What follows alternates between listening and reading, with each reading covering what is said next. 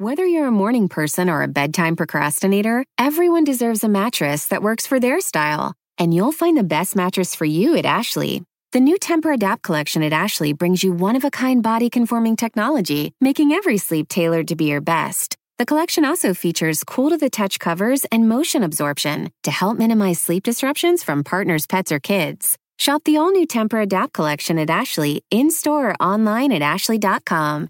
Ashley, for the love of home.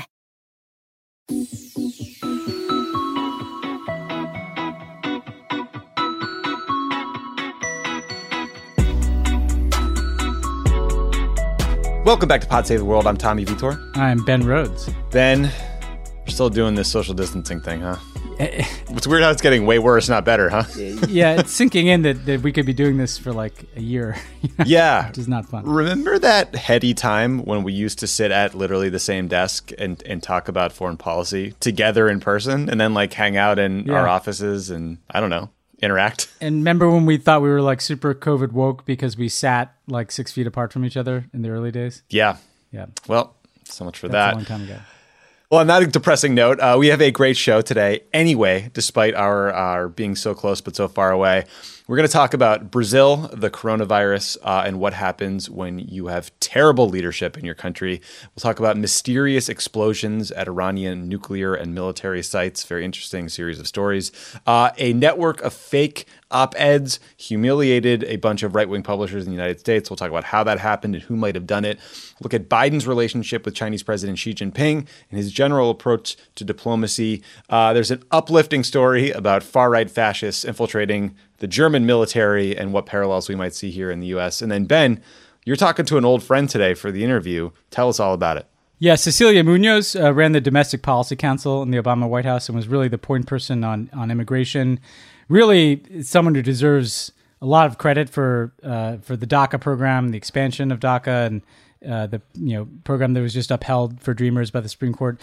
But I wanted to ask her about this really gross new announcement from ICE that they were basically going to insist that any foreign students attending U.S. universities leave the country or not be permitted to be in the country if those universities are going to be doing online learning in the fall.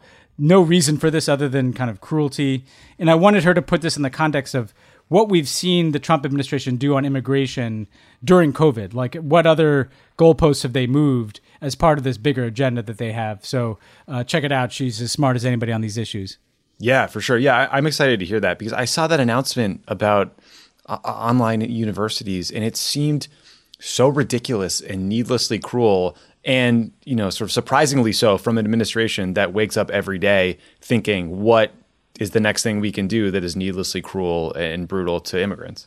Yeah. And, for the world of perspective, I don't think there's any program that the United States has done in the last, in my lifetime that's as effective as international education. And I think people don't get this enough, but foreign students come here.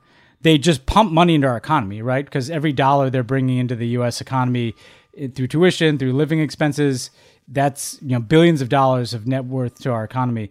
But even more importantly, these are the future leaders of countries. And the fact that they are educated here, that they get to know the United States is of tremendous and tangible value to us, is part of the goodwill that the world has felt generally towards America, including parts of the world that may not love our foreign policy, but love our system of higher education.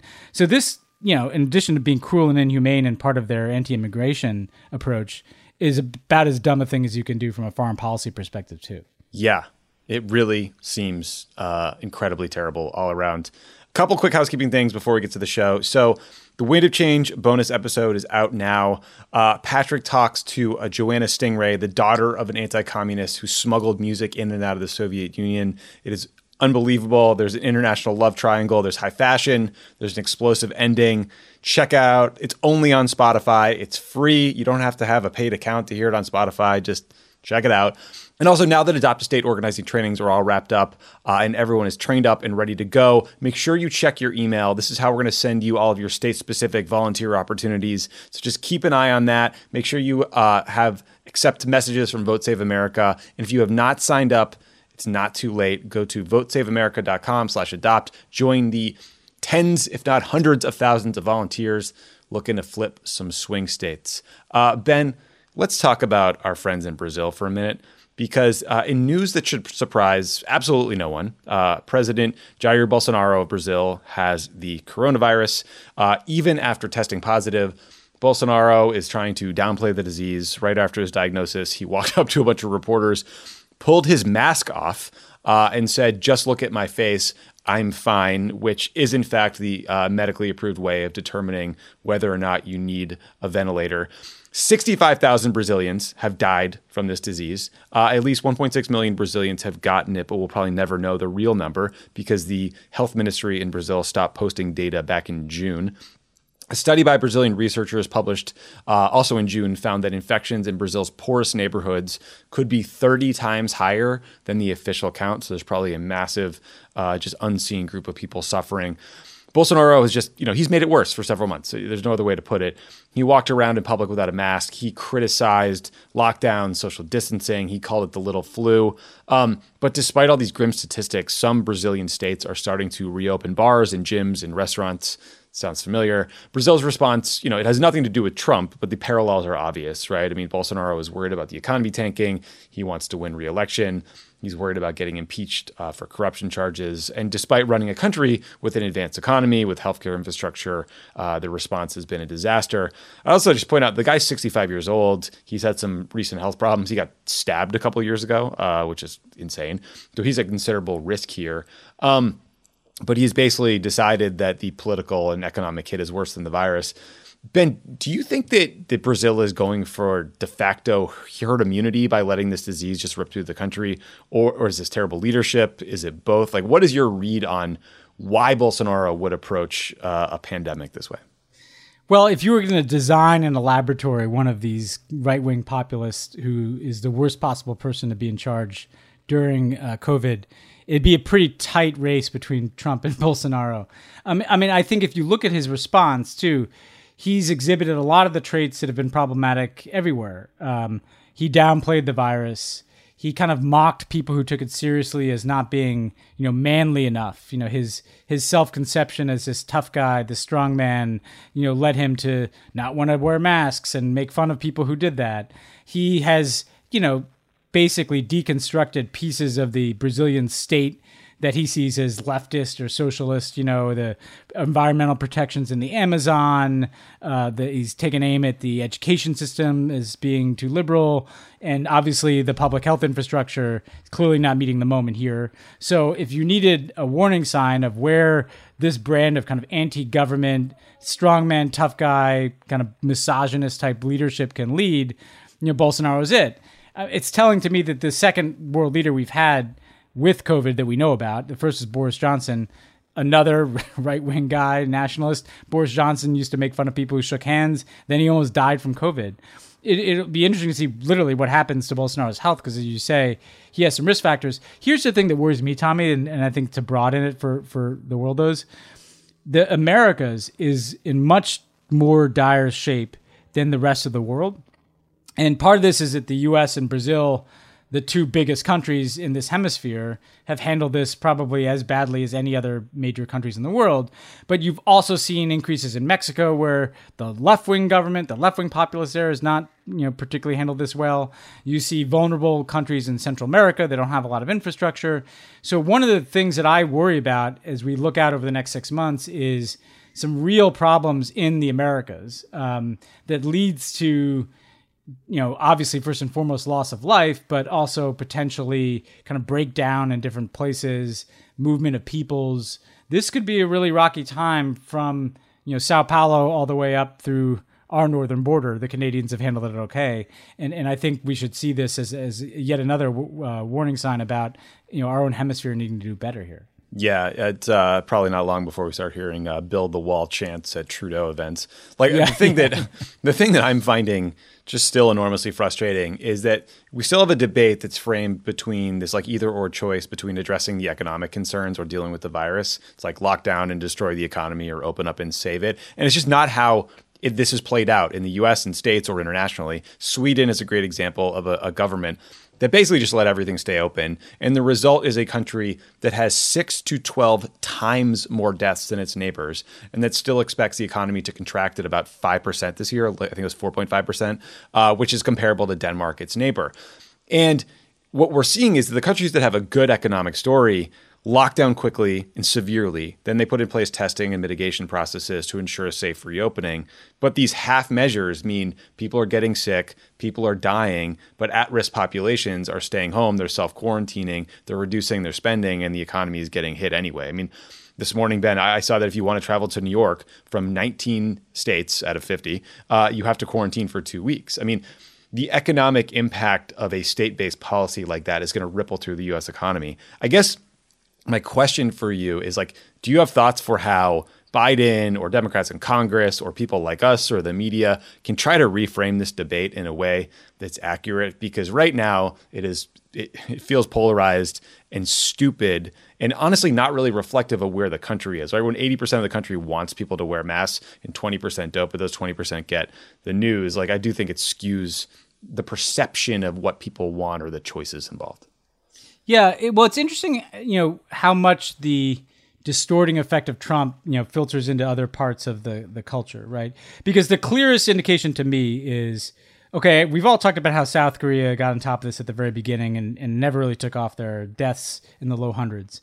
But Europe, Western Europe in particular, was about where we were a few months ago. And they have significantly bent the curve, which has put them in a position to safely begin to reopen their economy and resume economic activity. And of course, one of the ultimate indicators of how much Trump has been winning is that Americans can't even travel to Europe now. I think if you look at what's happened in Europe, so places that couldn't stop the outbreak from reaching them, but then were able to get on top of it faster, it's not a mystery, right? It is people wearing masks, leadership modeling that behavior, people abiding by social distancing, and a very, very robust network of testing that can both allow people to kind of return to work and resume normal activity with confidence as to whether or not they have this, but also to allow for contact tracing if we can identify somebody who's sick, who they've been in contact with, and shut that down instead of shutting down the entire economy. There's not a lot of, mystery to this. But I think part of what happened here is we all knew that. And a couple months ago when these debates were happening, people are saying, where's the national testing regimen? Why aren't people wearing masks? Why isn't Trump modeling this behavior? And then a bunch of jackasses with AR-15s started going to state capitals, and suddenly we're covering that. And then, of course, you have George Floyd, and people are focused not only on that, but how Trump is responding to it. And it's amazing to me how much we as a country have kind of just lost the thread on what we need to be doing. And the basic message is we cannot open this economy safely, and we're going to be shutting things down again and again unless we do the things that we know have worked in other countries. I think for Biden, what this means is when he gets elected, think about this, if he gets elected, knock on wood, it'll be a very contentious transition period where Trump will be actively kind of working against him, probably not cooperating with him. But Biden's going to have to be prepared to hit the ground running on January 21st. And that means rejoining the World Health Organization that Trump has left, joining the international response around, hopefully, the dissemination of a vaccine so that can be disseminated globally in a fair and equitable and not a costly way that benefits pharmaceutical companies, but puts people front and center. But also, how are we going to resume the global economy? When is air travel going to resume? When are supply chains going to get back to normal? Because even if people are going to bars, I mean, I don't know why the whole debate about opening the economy became about bars and fucking restaurants. Who cares? What about global supply chains? What about travel? What about manufacturing having a capacity to have their supply chain in place so they can sell stuff or they can get the parts that they need? There's no evidence that this kind of work is being done. And I think the Biden people have to be prepared to hit a very uneven ground running on January 21st if they win. Yeah, let's stop talking about whether or not bars and restaurants are opening and start planning for the long game. I would love to see them nationalize the patent to whatever vaccine comes out and just take it over and give it to everybody. Yeah. But I don't know, maybe I'm going a little hardcore socialist on you here. But can you imagine what will happen if there are delays at all in the dissemination of this vaccine because some fucking pharmaceutical company is trying to leverage it to get as much money as they can, which is what's happened. Yeah, or even treatments. Yeah, or treatments. Yeah. You know, we just can't abide by this. And if Biden is elected, he can't indulge it. I totally agree. Okay, let's talk about something slightly less infuriating, which is Iran. So over the past 3 months or so, there have been a series of fires and explosions in Iran at nuclear facilities, power plants, and oil refineries. Two that got a lot of attention were pretty recent. There was a July 2nd explosion in Natanz, which is Iran's main nuclear site. And there was a June 26th explosion at a production facility that makes fuel for ballistic missiles. Iran initially downplayed that fire at Natanz, said it was no big deal. Now they concede that it caused considerable damage, and it could have been deliberate sabotage by Israel or the U.S., presumably. The Guardian reported that U.S. and European analysts believe that the building that was bombed at Natanz was developing advanced nuclear centrifuges. Those are key to enriching uranium to make a nuclear bomb. A journalist at BBC Persia reported that right as or before the explosion happened or became public, he got an email from a group that called itself the Homeland Cheetahs, taking credit for the attack on Natanz. The group claimed to be dissidents within Iran's military and security forces. A Middle Eastern intelligence official told the New York Times that Israel planted a bomb in the facility, and that's who did this. Ben, I just finished a great book called Rise and Kill First. It's by Ronan Bergman. It goes into a lot of detail about Israeli efforts to disrupt Iran's nuclear program through sabotage, including a bombing campaign to assassinate nuclear scientists in Iran. There's a longer conversation to be had about the morality of targeting scientists, but that's a conversation for another day. That's probably more important than this one. What did you make of these recent reports? Do you believe the secret Homeland Cheetahs were behind this operation? Do you think it's more likely to be an Israeli covert action campaign? What did you make of this coincidental string of bombings? So my daughters, 3 and 5, play this game endlessly under COVID called Ninja Cheetahs, which I don't really know what the game is other than that they say they're Ninja Cheetahs and they growl at me. Cool. I don't know if there's some overlap. I don't know if the cells have coordinated. What you pointed, we obviously, there's not too much we can say about this other than the fact that it's a matter of public record, right? That in the past, there have been sabotage efforts, both cyber efforts, but also these assassinations that you mentioned of scientists. I would presume that this is coming from an external power, and I say that not knowing in this case, but if there are multiple efforts of sabotaging the Iranian nuclear program or ballistic missile program, and you, by the way, have a president of the United States, Tommy, who you recall, tweeted out some image of his PDB that showed a ballistic missile launch not working, right? Not exactly subtle that he was suggesting the U.S. might be involved in this and might be doing with Israel. But I think here's what people have to understand. This is a sideshow. It gives the warm and fuzzies to all the hawks who on think tanks in Massachusetts Avenue, but it doesn't stop the Iranian nuclear program. They know how to do this. They've mastered the fuel cycle to produce nuclear material, right? So they can just produce more centrifuges, install them in different places, build different facilities. You can blow up a few centrifuges. That barely sets back the clock, then they just restart it, right? And so there's two problems with this. One is it doesn't work. The only thing that has worked in the last 2 decades in actually rolling back Iran's program is the JCPOA, the Iran nuclear deal, which led them to dismantle and put into storage 2/3 of those centrifuges, led them to destroy the core of a reactor, right? Much more significant rollback of their nuclear program than a fire someplace, right? And yet the same people that were so against the nuclear deal are probably some of the same people celebrating these very minor setbacks to the Iranian program. But the other thing is, think about what this does to the environment. The Iranians will want to have a reprisal, and how much of this have we lived through? So then they do stuff. They launch rockets at our people or at Iraqis inside of Iraq, or Hezbollah undertakes some attack, or they do something somewhere in the region. And then we come out, the U.S., and say, why are you doing all these provocative actions? Well, we're in this cycle too. And this is not going to lead anywhere. It's not going to stop them from getting a nuclear weapon because they can just build more of this stuff in different places and hide it and then break out and get a nuclear weapon. The only thing that can stop them from getting a nuclear weapon, unless we're going to invade that country and remove that regime and take it over, is a diplomatic settlement.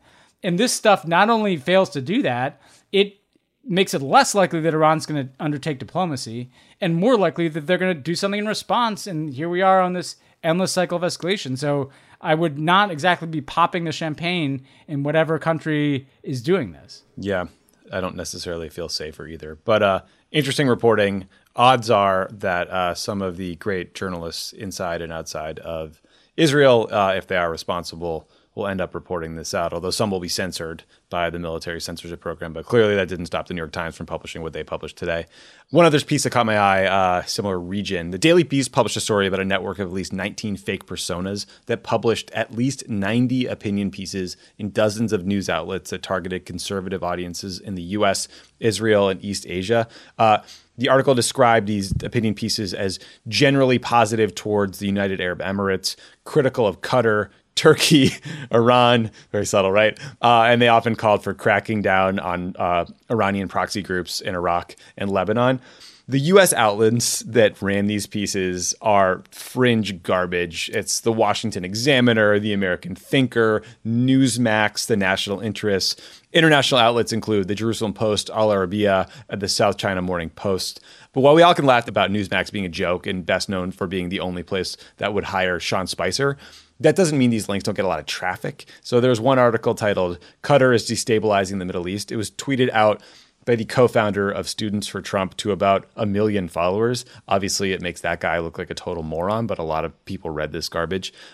This literal fake news, literal fake authors, this network was first spotted by a guy named Mark Owen Jones. He's an assistant professor at a university in Qatar. Whoever was running these accounts, like they stole photos they found online, they generated them with AI, they made up fake bios, and then somehow, all these publications had such lax editorial standards that they published them. Then any theories on who might run this sort of operation? And I guess if we found one of these big networks, how many do you think have not been discovered yet? Because it feels like this is a pretty replicable play here. Yeah, I mean, just to roll back the tape on the United Arab Emirates, the UAE, right? In 2013, they financed a massive media campaign in Egypt against the Islamist president at the time, Mohammed Morsi, against our ambassador in the United States for its alleged support of Mohammed Morsi, and to kind of gin up some of the public protests that led to the military coup that installed a brutal dictator, Sisi, in Egypt. So the UAE's been in this information space for a while. During the Iran deal, it was not subtle. They were spending millions of dollars. And look, sometimes it's, fake personas spreading op-eds. Sometimes it's giving $100,000 to a friend of the pod, Bob Gates, to give a speech at a Washington think tank. It's all manner of things. But these guys play the information game and they play it really hard. And I think that the UAE gets a pass a lot in our discourse because it's easier to focus on Saudi Arabia, who's kind of the senior partner in this whole effort. But you know what? This is the same agenda. Mohammed bin Salman and Mohammed bin Zayed of the UAE, the Crown Prince of Abu Dhabi, have the same agenda. And it's right-wing politics in this country. It's total support for their anti-Iran, anti-Qatar agendas in the Middle East. And it's essentially securitizing the way that the world looks at the Middle East. So we'll continue to turn to them as the islands of stability in the storm of extremism and conflict that they themselves are contributing to, right? That's all part of the deal. And I think because Dubai and Abu Dhabi look so modern and it's so great and so fun to visit there, people lose sight of that fact. I think that this also demonstrates what an easy mark. Totally. Right-wing media, you can just kind of, you could have an algorithm write an op-ed about how the Iranians are terrible or Qatar is a bunch of Islamists and there's creeping Sharia in the U.S. and the answer to this is to back our strong allies, Saudi Arabia and the UAE and in the Middle East. You can cut and paste this stuff and get published in any number of publications in this country. So it also shows just kind of how debased the thought is here on these issues. But I do think the UAE doesn't get enough attention precisely because they're good at it in terms of how much they seek to influence the information space in this country and really around the world. Ben, I thought you'd like this. David Folkenfleck, who's a media reporter at NPR, flagged that the editor-in-chief of Human Events, which is one of these just garbage fringe outlets, tweeted that they think the op-ed holds up even if we were deceived as to the authorship. So basically, they know that this was a sock puppet campaign, probably sponsored by the UAE, written by some PR official or like intel agency person, but they're cool with it because they like the underlying argument. That is the state of conservative media in America right now. Yeah, this is the same reason that it's so easy for Russia to intervene in our politics. It's our fault. To have a bunch of fucking idiots who will read, in 2016, they'd read any article about Hillary Clinton being sick. So the Russians can create thousands of articles. She's got depression. She's on death's door. She had a stroke. They'll just publish them. Yeah, turn it to Biden right now. And it doesn't matter if it's by Steve Bannon or a Russian bot. Like it's our ecosystem that these countries are manipulating. And yes, the Emiratis, I would say, have spent a lot of money to help create that ecosystem, but that's still part of the problem. And it's widespread. I mean, I remember we flagged the report to each other, on our endless text chain, Tommy, David Rothkopf, right? It was the editor of Foreign Policy magazine, like not like some right-wing guy, like someone seen as in the center of the foreign policy debate. It turns out he was on retainer from the Emirati embassy in the U.S. to develop a podcast. Do you think that the coverage of Foreign Policy magazine or of a potential podcast is not influenced by the fact that like the Emiratis are promising a retainer? I mean, this is what's happening, and it's very widespread. And until people are sick of it, and until frankly our foreign policy apparatus is telling these countries that are supposedly friends of ours to stay out of our business, they're going to keep doing it. Yeah, there's a lot of ways to manipulate the U.S. debate around foreign policy if you're a foreign government. This is probably the cheapest, easiest way, but there are also, countries hire lobbying shops who can then essentially launder huge contributions to various members of Congress, directly lobby them, and you have countries spending hundreds of millions of dollars on lobbying over the course of several years to ensure that, for example, the U.S. keeps selling weapons to Saudi Arabia or like whatever disgusting, priority they might have. Yeah, and a quick anecdote on this. It was in Adam Entis, a great reporter for The New Yorker, had a piece about Fiona Hill recently, and there was a little nugget in it about how Connie Mack, this former Republican congressman who's become a super lobbyist, lobbies for Viktor Orban. And Viktor Orban couldn't get a meeting with us during the Obama years. But as soon as Trump was elected, Connie Mack gets into Trump Tower, says, you got to talk to Orban. He's our guy. Guess who else has worked for Viktor Orban? Rick Grinnell was doing some of this work for Viktor Orban. And lo and behold, this deepening relationship and friendship between Trump and Orban develops. Oh, lo and behold, Rick Grinnell, he ends up ascending to be ambassador to Germany. I mean, the point is that it's not just that a lobbyist comes and makes a case.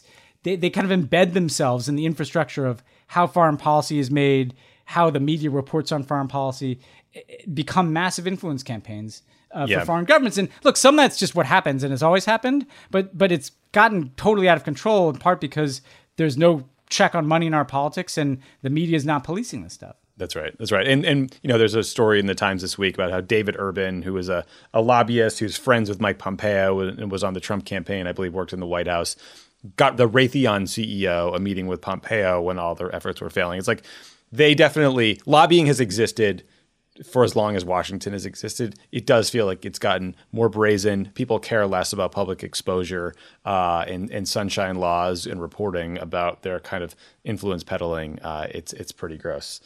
But let's talk about Biden for a minute because hopefully he can change some of this horribleness. So Michael Crowley from the New York Times had a good piece over the weekend about Biden's basically his foreign policy style. The hook for the piece was Biden's relationship with Chinese President Xi Jinping. The backstory is in 2011, the Obama administration believed that Xi would ascend to become president. We wanted to develop a better relationship with him, sort of better understand his thinking. So Biden, who was basically his counterpart in the government, met with Xi 8 times over the course of 18 months, including 25 hours, dining privately with just interpreters. That sounds brutal. No offense to anyone involved. Experts credit Biden with, coming away from that period of time, understanding better than most that Xi was really an authoritarian who is going to control China like it hadn't been controlled in a few decades. But, that kind of personal time and that diplomacy, it's a window into Biden's general approach to foreign policy, which is to focus on these personal relationships and use that to facilitate the substantive work. It's basically how we approach Congress too, like call it empathy, call it sort of old school backslapping, LBJ politics, whatever. But It's worth reading the whole piece. There's lots of history in there. There's interesting anecdotes. Biden spent time with Deng Xiaoping in Beijing in 1979. He called Gaddafi a terrorist to his face. It talks about Biden's relationship with Bibi Netanyahu, including a very tense visit to Israel in 2010 when the issue of settlement construction flared up. Ben, you were quoted in this story. We were both at the White House during that sort of courtship of Xi and the blow-up with Netanyahu. Do you think the piece was accurate? Do you think that brand of politics is more effective than a more business-like transactional approach? And what would you say to a critic who reads that piece and says, yeah, man, well, we were told that Trump, is buddies with the Russians and with Kim Jong-un in North Korea, and what the hell has that gotten us? So what is the difference here? Yeah, I think it's a very accurate representation of Biden, first of all. I mean, he used to always say again and again and again and again in situation room meetings, foreign policy discussions, that all politics is an extension of personal relationships. And in the same way, all foreign policy is an extension of personal relationships. This is a man who looks at his personal relationships as his currency for getting things done.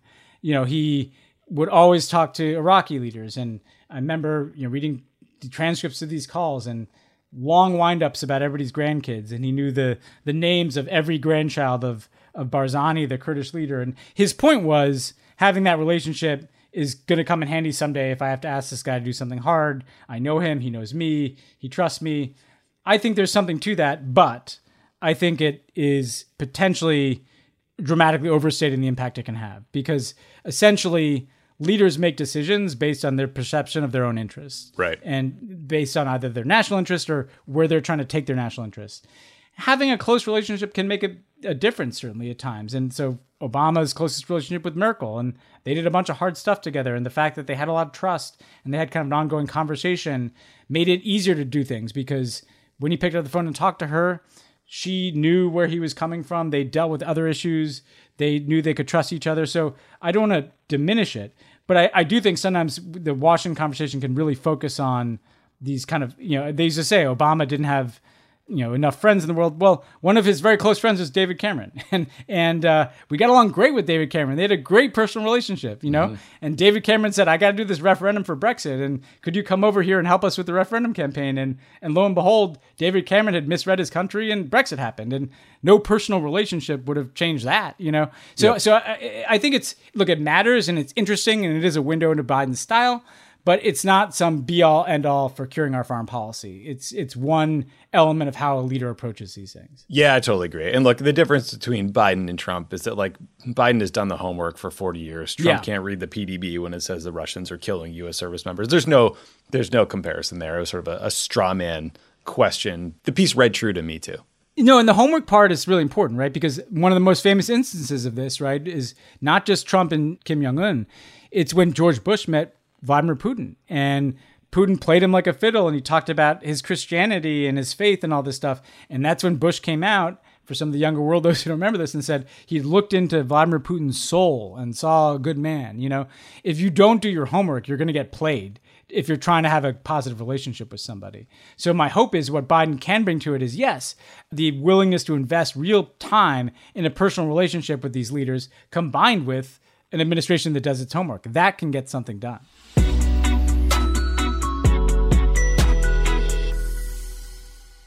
Pod Save the World is brought to you by the UN Refugee Agency. The UN Refugee Agency, or UNHCR, responds to emergencies and provides long-term solutions for refugees. They provide aid in over 130 countries, including Ukraine, Syria, Afghanistan, and Sudan, where people are forced to flee from war and persecution at their greatest moment of need. UNHCR helps and protects refugees by providing food, shelter, medical care, and other life-saving essentials. The agency jumpstarts relief in 3 key ways. They transport core relief items stored in even the most remote areas of the world. They deploy expert emergency staff trained to help in crisis situations, and they transfer funds directly to support the emergency. Because of generous supporters and donors, UNHCR can scale up its response within 72 hours of a large-scale emergency. Your support helps provide life-saving aid for refugees whenever and wherever emergencies occur. Donate to USA for UNHCR by visiting unrefugees.org/donation. That's unrefugees.org/donation.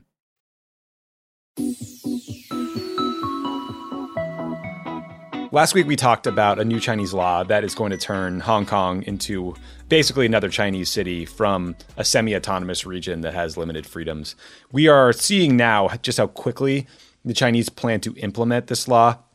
Reuters reported that books by prominent pro-democracy figures in Hong Kong are no longer available in public libraries because they're being scrubbed for compliance with this new national security law.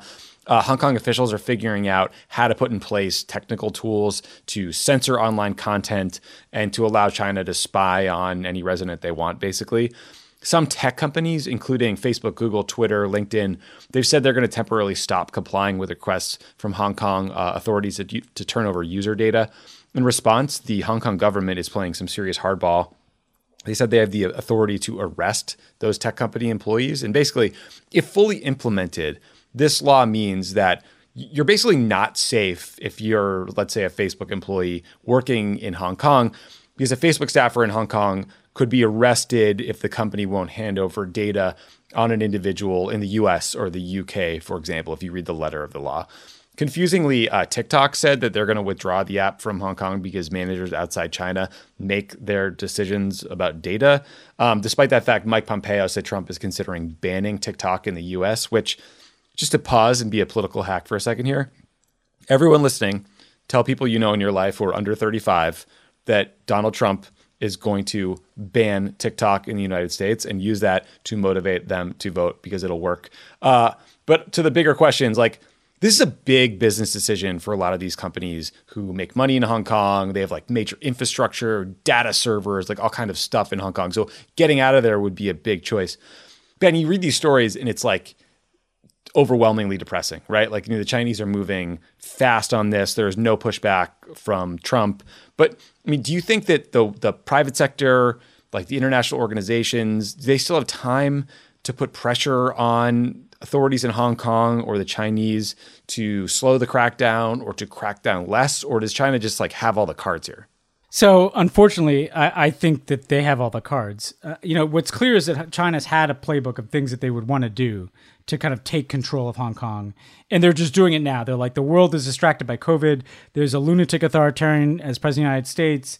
Like, we should just rush this through now and basically transform Hong Kong into just another Chinese city.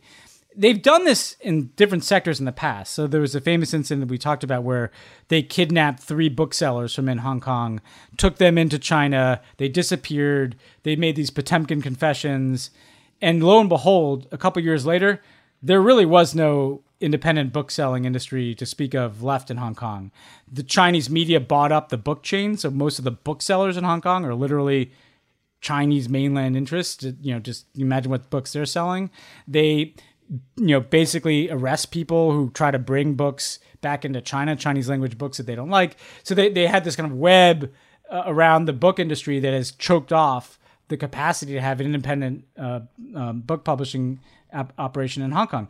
Now that's what they're doing in the entire information space in Hong Kong.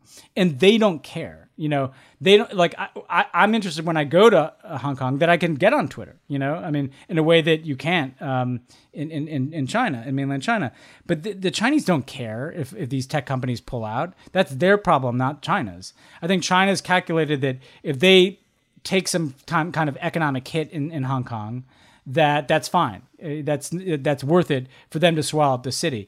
They'll probably try to counteract it by just pumping a bunch of money into Hong Kong to make it so that the private sector there and the banks like have some incentive and don't feel the whole economy going down to go along with what China's doing. I hope that you see some private sector interests kind of stand up to this type of behavior. But the reality is that China has the cards in this situation.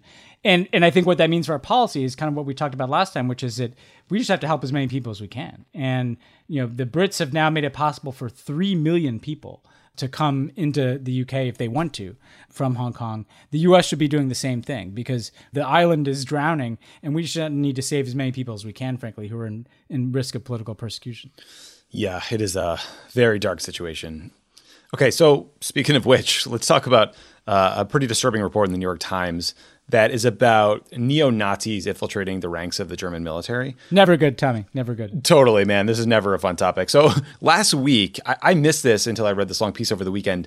Germany's defense minister disbanded one of 4 special forces companies within Germany's like most elite special forces unit It's called the KSK. It's basically the German version of the Navy SEALs. And they did so because far-right extremism had become so widespread within the ranks of this unit. So German authorities have been aware of the broader problem of like far-right extremism within their military for years, but they haven't gotten a handle on it. They're still investigating a party from 3 years ago where people were singing Nazi songs and doing the Hitler salute. I mean, really gross, frightening stuff. In May, though, there was this precipitating event, which was German authorities raided the home of a 45-year-old German sergeant major suspected to have extremist ties. In his home, actually buried in his garden, they found plastic explosives, guns, and like tons of ammunition. And this guy had been in the KSK, their Navy SEALs, since 2001. So this wasn't some young idiot who, was misguided. This was someone who's been into this stuff for a long time. And so the German military is just now being ordered to account for an estimated 48,000 rounds of ammunition and 137 pounds of explosives that have just gone missing. The head of German counterintelligence said they're investigating 600 soldiers for extremism, including 20 of these 1,400 special forces guys. And so, there are, not surprisingly, Ben, like parallels between German far-right nationalists and these far-right extremists in the U.S. Both believe that at some point soon, society is going to break down. There is going to be a civil war. In the U.S., they really think it's going to be a race war. But that's why these authorities believe German troops are stealing weapons. They're stockpiling for that inevitability. In the U.S., there just isn't really a supply problem, right? I mean, until 2015, you could go to Walmart and buy a fucking AR-15. So it seems clear that, not only do the U.S. and the German authorities not have a handle on the problem, it seems like they're hesitant, maybe politically, to really dig deep and learn the extent of the problem because this is so frightening. Most experts point to 2015 as the tipping point for the growth of the far right in Germany. That was when German Chancellor Angela Merkel announced she'd allow more than 1 million refugees from Syria, Iraq, Afghanistan into the country, which led to a big surge in support for the AfD, which is his right-wing extremist party. A brave decision by her, but it does seem like there have been far-reaching consequences. Ben, it also made me think about an incident in 2019 when this member of the U.S. Coast Guard was arrested with weapons and like a kill list of Democratic politicians and media figures. And 2009, there was this DHS report about extremism in the military and the recruitment efforts of military members.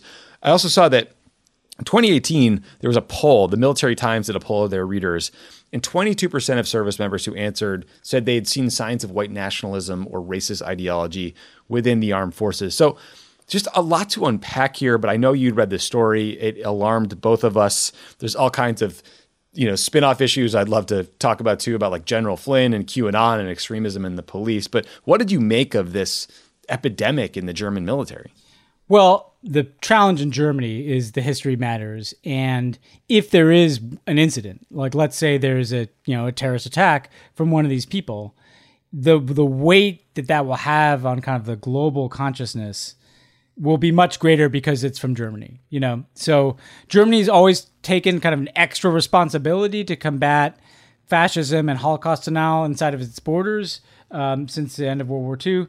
And that's kind of how I respond to this. There's kind of an extra responsibility to go the extra mile to root this stuff out, because of Germany's past and also because of, think of the impact that would happen if some German neo-Nazis, kill a couple dozen people. Like that will reverberate in very dangerous ways and potentially inspire all these white supremacists who might be in our military or in other Western militaries. So I'm glad the Germans are taking it seriously. They have to. I think we need to look in the mirror about this stuff. We talked about the Navy SEAL, Gallagher, who was, essentially Trump weighed in on his behalf. And he wasn't convicted of war crimes when in fact he was a war criminal. If you read carefully kind of between the lines in that story, you could see some of this stuff, right? This is someone who thought that basically brown people were of less value. This is someone who, involved in defacing corpses and shooting, or killing children. Like, what is the mentality behind that? And again, I want to say this very respectfully, but as in Germany, our special forces community, full of exemplary, wonderful, heroic people who've done far more than I ever will for this country, got bin Laden. So I'm not painting a broad brush here, but that was a window into the fact that this is a much whiter part of the military, and there may be these challenges, right? There's also been reporting of just like systemic disciplinary problems within the ranks of some of the special forces communities. There's a lot of reasons for that. It could be because of long deployments, excessive deployments, brutal missions. But this has been a pretty well-reported thing that's just worth just noting as a fact. You know, to put it more bluntly, like if you walk into a giant room of enlisted people, it's very diverse. You know, if you walk into special forces units, it's usually not. You know, and so just the odds of this kind of thing can be higher for that reason too. Never mind, like you said, the lengthy deployments. And yeah, if you look at the Mike Flynn circle, and you look at the kind of flirtation with conspiracy theory in that circle, and you mentioned he's retweeting QAnon stuff, like this is home too. Every time QAnon comes up on this show, I try to think of a short explanation. It's a crazy cultist thing that thinks like Trump's going to save the world from like evil Democratic pedophiles basically and like lock us all up, etc. Pedophiles are really about like that's key to it. I mean, that's how crazy. Yeah. It's you know, Comet Pizza stuff. Yeah, it's like Pizzagate-y, like that next level stuff.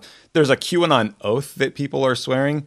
General Mike Flynn, 3-star general, former national security advisor to the United States, got read into every covert action program in the country, did the QAnon oath on video and tweeted it out on July 4th. This is an organization that the FBI has said has links to domestic terrorist incidents, and it like barely got any attention. Sorry to interrupt. No, but because Tommy, I think the reason this matters, right, is we think of this as a bit of a Trump problem. We think of this as Trump is a white nationalist, and look at all these, 1,000 white nationalist flowers blooming.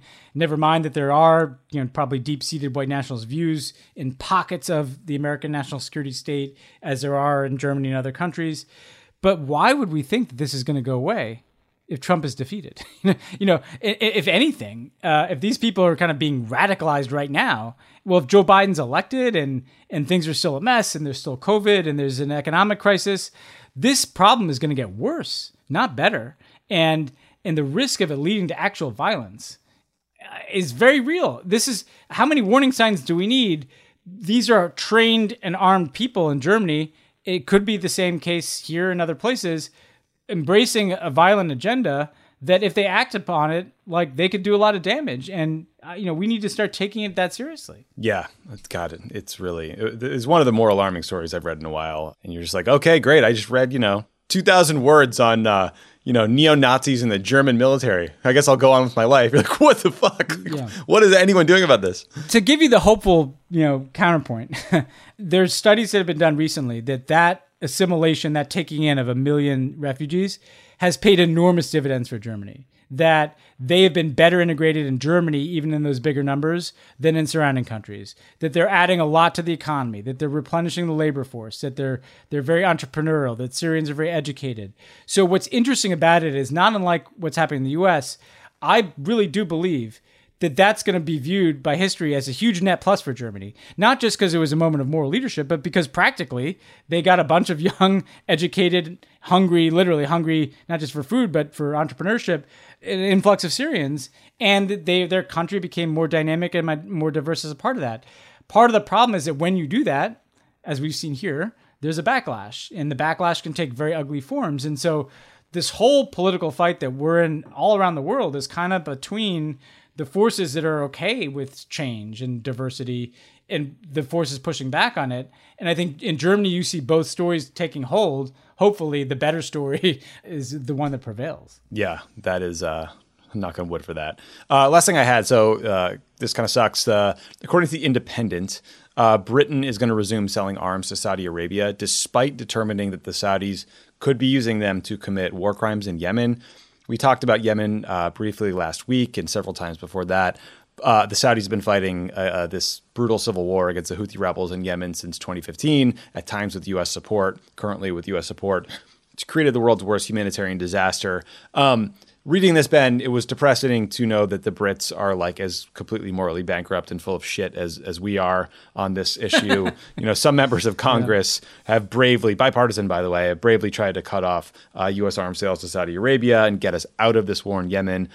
Trump has made that impossible so far. I guess my question was, do you think there's ways we can help create similar pressure on the UK through international organizations or press? I mean, is Boris Johnson, because it's a parliamentary system, more susceptible to these criticisms and a U.S. president insulated by 4-year elections? Like, how do you view this?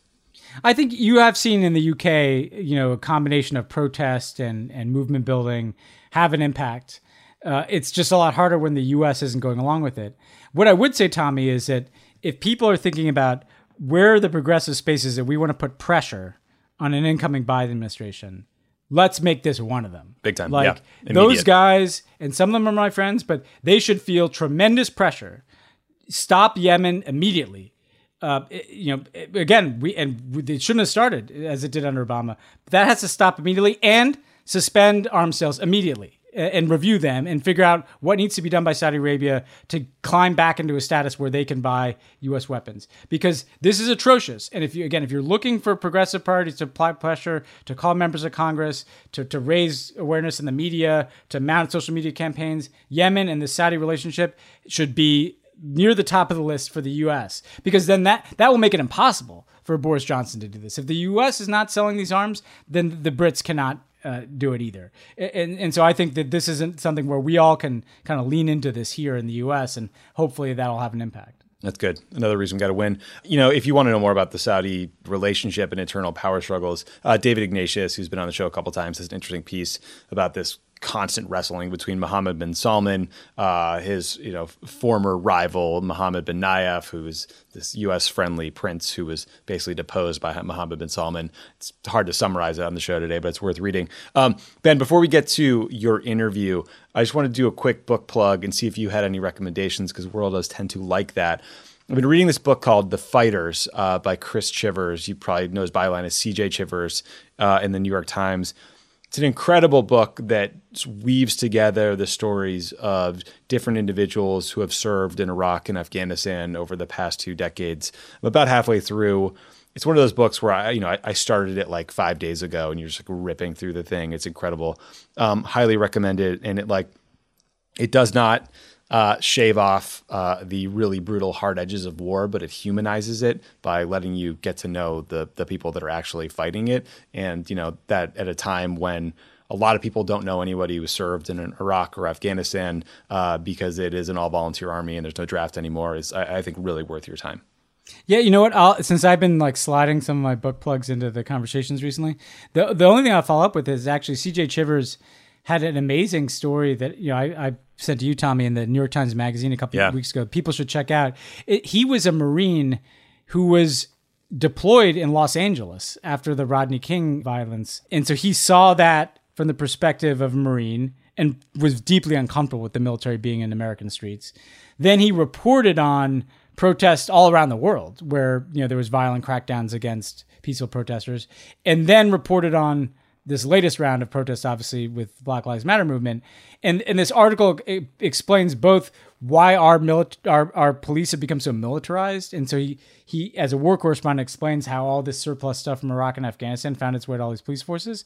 But then he does the uncomfortable thing of looking at us like he would cover, militarized crackdowns in other countries. I think he does find some hope too, though, that here there is much more of a culture of accepting protests and just completely stamping it out. But that's worth checking out too, the Times Magazine piece. That's a great plug. It's an amazing piece as well. Highly worth reading. Okay, when we come back, we'll have Ben's conversation with Cecila Muñoz about the ways Trump is radically changing our immigration system.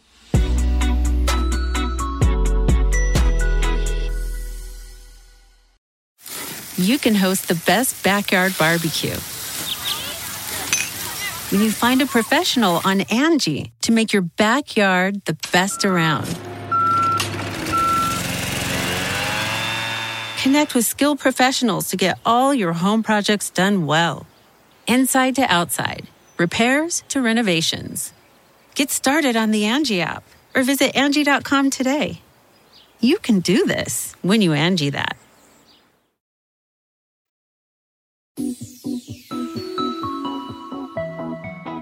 I'm very happy to be joined by a very good friend of mine, Cecila Muñoz, a political advisor, author, and really an expert on civil rights and immigration policy. She was with me for all 8 years in the Obama administration. She was director of intergovernmental affairs and then director of the Domestic Policy Council. She's now the vice president for public interest technology and local initiatives at New America. And her book, More Than Ready, came out in April. Everybody should pick this up. It's an amazing story by someone who has done more than anybody to try to help bring about a more just and humane immigration policy in this country. So, Cecilia, thanks so much for coming on the show. Thanks so much for having me, Ben. So I want to start with recent news. Yesterday, the Trump administration announced that they would not be extending any international student visas for students whose universities are moving online, which is what's happening at most universities. Right. And the U.S. has over 1 million international students, people who've come here, the best and the brightest from around the world. And this rule kind of effectively deports them during a pandemic where some of them might be going back to kind of unsettled circumstances. I mean, what do you think motivated this policy decision at this moment? And how should we understand what the ramifications are for it?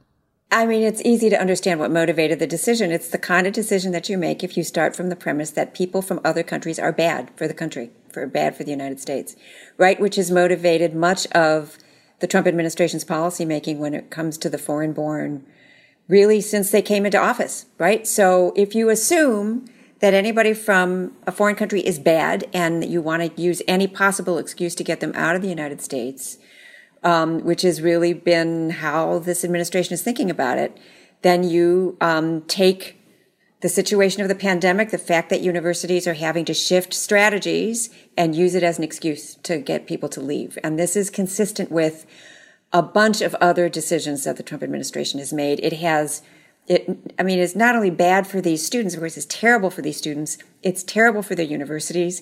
In many cases, it's terrible for their families and terrible for the U.S. I mean, it's really driven by an ideology that, believes that the foreign-born are bad for the United States. And it's not only wrong, but damaging.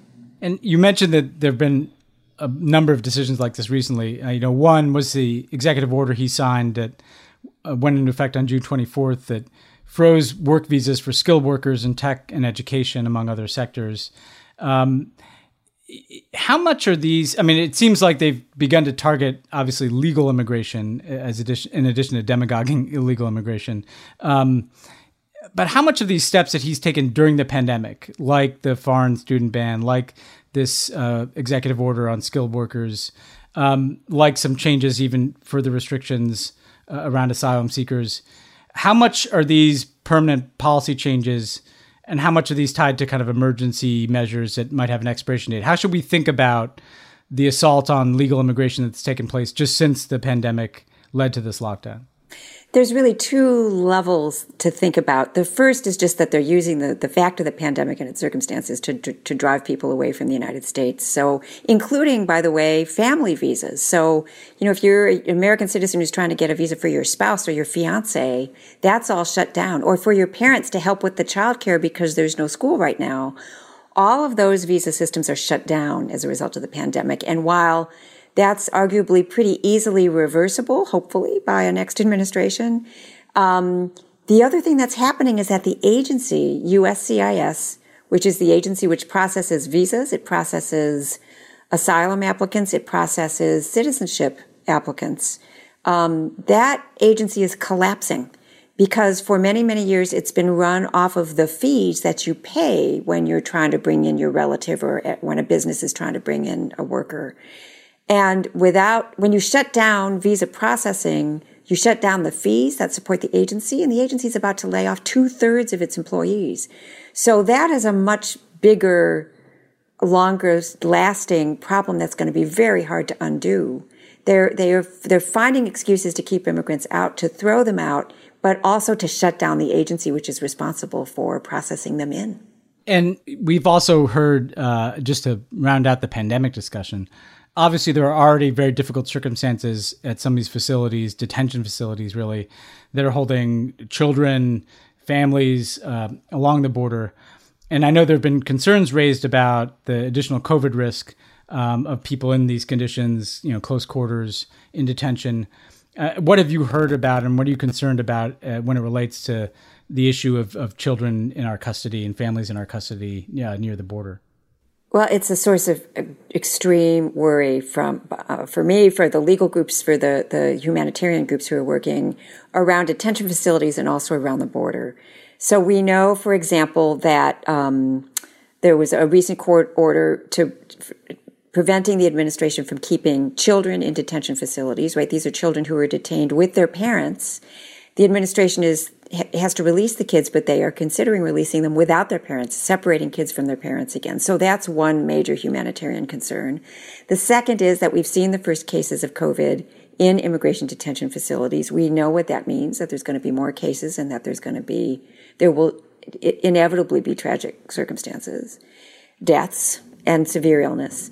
And the third is that we have now seen the first cases of COVID in the camps in Mexico, where people have been forced to stay in squalid conditions, exposed to all kinds of dangers in addition to the virus, because we've shut down asylum processing. And that is a humanitarian catastrophe of our own making, because the reason there are camps in the first place is because they shut down the asylum processing, and people have no other choice than to live in these conditions. We already knew that there were kidnappings and violence against folks who were in these camps, and now there are cases of COVID, and we know where that's heading. Yeah, so, and I wanted to talk about asylum, given the kind of international viewpoint of this show, is, I think people may not fully appreciate, so the asylum process is, if you're coming with a legitimate fear of political persecution, a legitimate reason to be fleeing your country, there's a process that is supposed to exist where you can petition for asylum in the U.S. And for generations, we've been enriched by asylum seekers, as well as providing kind of really a human rights benefit. And the Trump administration has essentially tried to really shut down the asylum process writ large, going beyond, I think, what people think the president is empowered to do. Could you talk a little bit about how, let's say Joe Biden wins, how a new administration could resume asylum process, but also the complication of doing that in the context of a pandemic, obviously, which makes this more difficult. But what are the steps that need to take place in order to kind of get that running again? And how do you account for COVID in that process?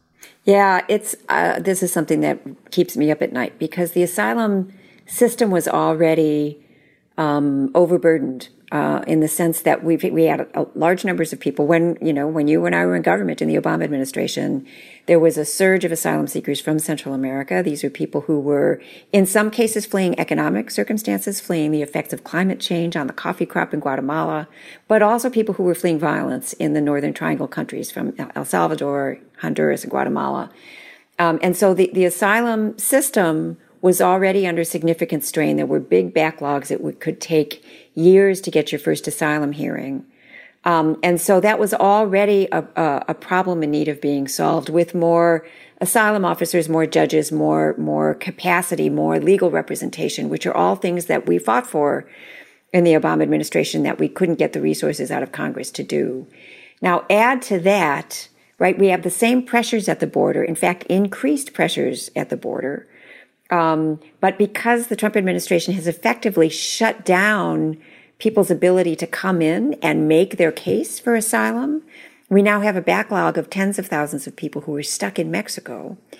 And, God willing, if there is a Biden administration, they're going to be faced with the very difficult challenge of figuring out how you open the door, how you process the cases in a way that's expeditious and that's fair, in a system that was already overburdened.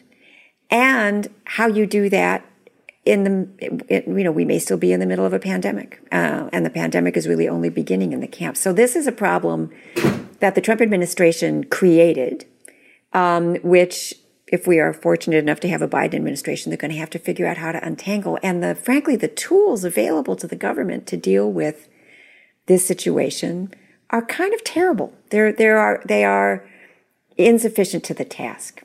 So there are some good thinkers out there. An organization called the Migration Policy Institute, for example, has come up with recommendations for how we could rethink the asylum process so that we could accomplish really 2 or 3 really important things. One is to just do what is the government's job, which is to sort out who is really eligible for asylum and who is an economic migrant, because the law doesn't allow a pathway for economic migrants. So to do that sorting, but to do it in a humane way and find a humane way to deal with the folks who don't qualify to come in and make their asylum case. So that's kind of challenge number one. That's got to be a challenge that we're up to. I have to believe that. This is the United States of America. It's not easy, but that is who we are and who we need to be.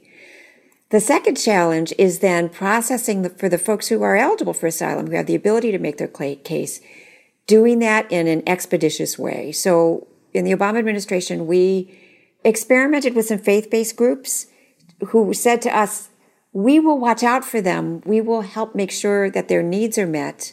We'll help them get legal representation, and we'll make sure that they show up at their hearings. And that worked. That's also very hard to do at scale, but that's a set of tools that we could be developing. Because the goal here is to make sure that they have representation in order to make their cases, that they can make their cases expeditiously and get an answer expeditiously. I mean, a system which takes years to get a hearing and then years to get an answer is not a functional system. And Migration Policy Institute is making the case that we could use an existing asylum officer corps, that we have the capacity. If those are the people who greet people at the border, and if we start to think about how we use our facilities and our personnel at the border, we can do a much better job of greeting people who have been traumatized, recognize that they need help, sort them in a way that's efficient and humane, and then get them an expeditious answer so that they can get on with their lives, hopefully in safety in the United States or elsewhere. Yeah, well, I think, so much to do on immigration. The asylum process and the refugee process, are ones where, from my perspective, there's a lot that needs to be done for us to reestablish both order and a humane approach. I did want to ask you, Cecilia, about your book and your book tour. So the book is More Than Ready, and the subtitle says a lot: Be Strong and Be You, and Other Lessons for Women of Color on the Rise. And reading through it, you've obviously packed a lot of lessons that you've learned as someone who could really assert themselves, break barriers, lead with kindness, but also firmness and confidence. But I'm curious, having been on a book tour myself, writing a book like this and having it come out in this context, right? A pandemic, but then also protests for racial and social justice. What have you learned about your book by talking about your book, and how has it been received in this context? What a wonderful question. It's a really weird time to come out with a book. I mean, my book came out, a few weeks after the lockdown started, and you feel I'm not much of a self-promoter to begin with, so it's hard to promote a book. It's kind of not how I'm wired, and to do it in the middle of a crisis felt very strange, except that the whole premise of the book is that we need women of color to step up and recognize ourselves for the leaders that we already are. And the more conversations I engaged in, the more I've connected with women who are hungry for this kind of guidance, who are hungry to be reminded that they already have what it takes to be the leaders that the country needs. The more I've come to understand that in a weird way, it's an excellent time to come out with this book and to be having this conversation, because the world needs us right now. And too many of us have, what I fought against for over the 30 years of my career, and certainly the 8 years that I spent in the White House, is both the doubts that people around me had and expressed about whether or not I belonged where I was, and the doubts that created in me, right? So there are ways in which sometimes we get in our own way. Sometimes we allow the naysayers to get in our heads. And, we struggle with things like imposter syndrome or self-doubt or fear. And we struggle with showing up in the world with kindness and being authentically who we are. And so it's been an extraordinary experience of connecting with other people, and women in particular, women of color especially, who are ready to step up and ready to be reminded that they don't need anything. They've already got what it takes. But sometimes we need to be reminded that the rooms that we're sitting in need what we bring, and the people that we're sitting with may or may not know that they need what we bring, yeah. But they do. Yeah.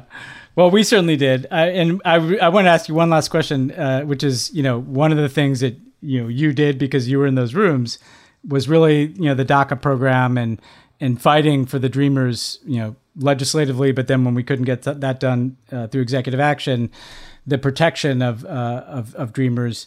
And obviously we had this profound Supreme Court decision that at least provided some respite, even if it didn't solve the problem. But again, thinking as someone who looks at this from a global perspective, I mean, there are people outside of this country who are looking at us and they see Donald Trump and they see National Guard in our streets so he can have a photo op. But then they see people like you who fought and achieved change, including, the decision in the Supreme Court for the Dreamers.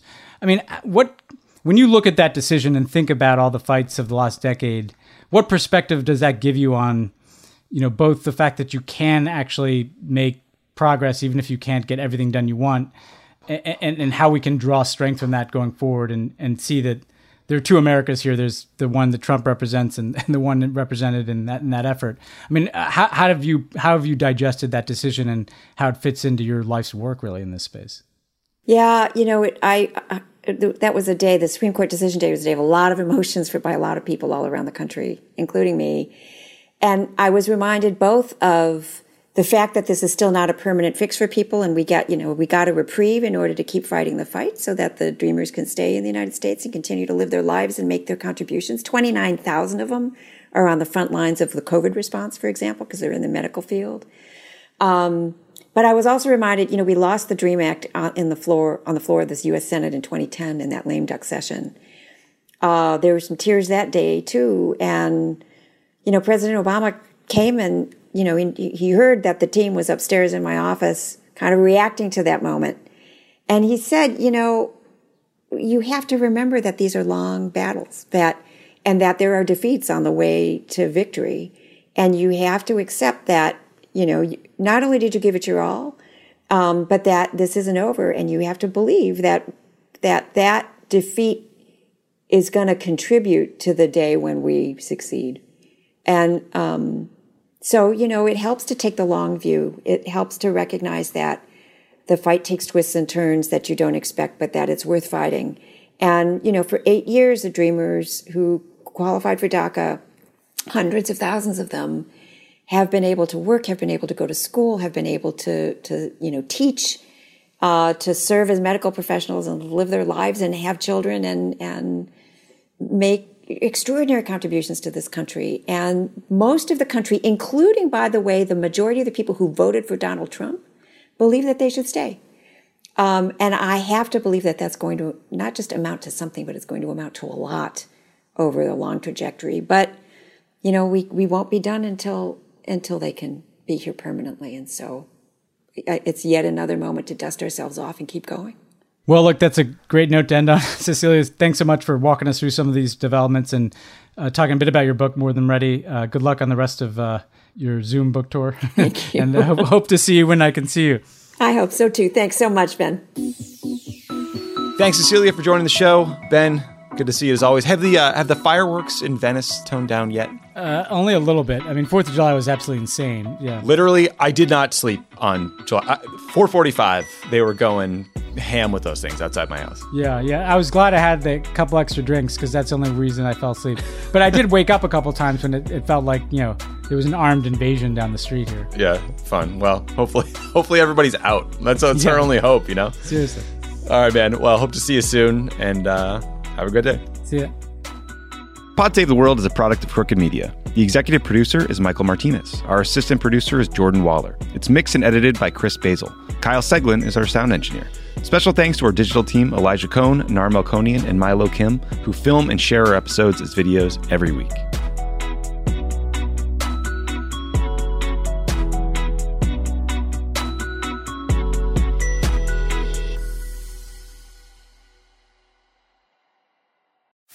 You can host the best backyard barbecue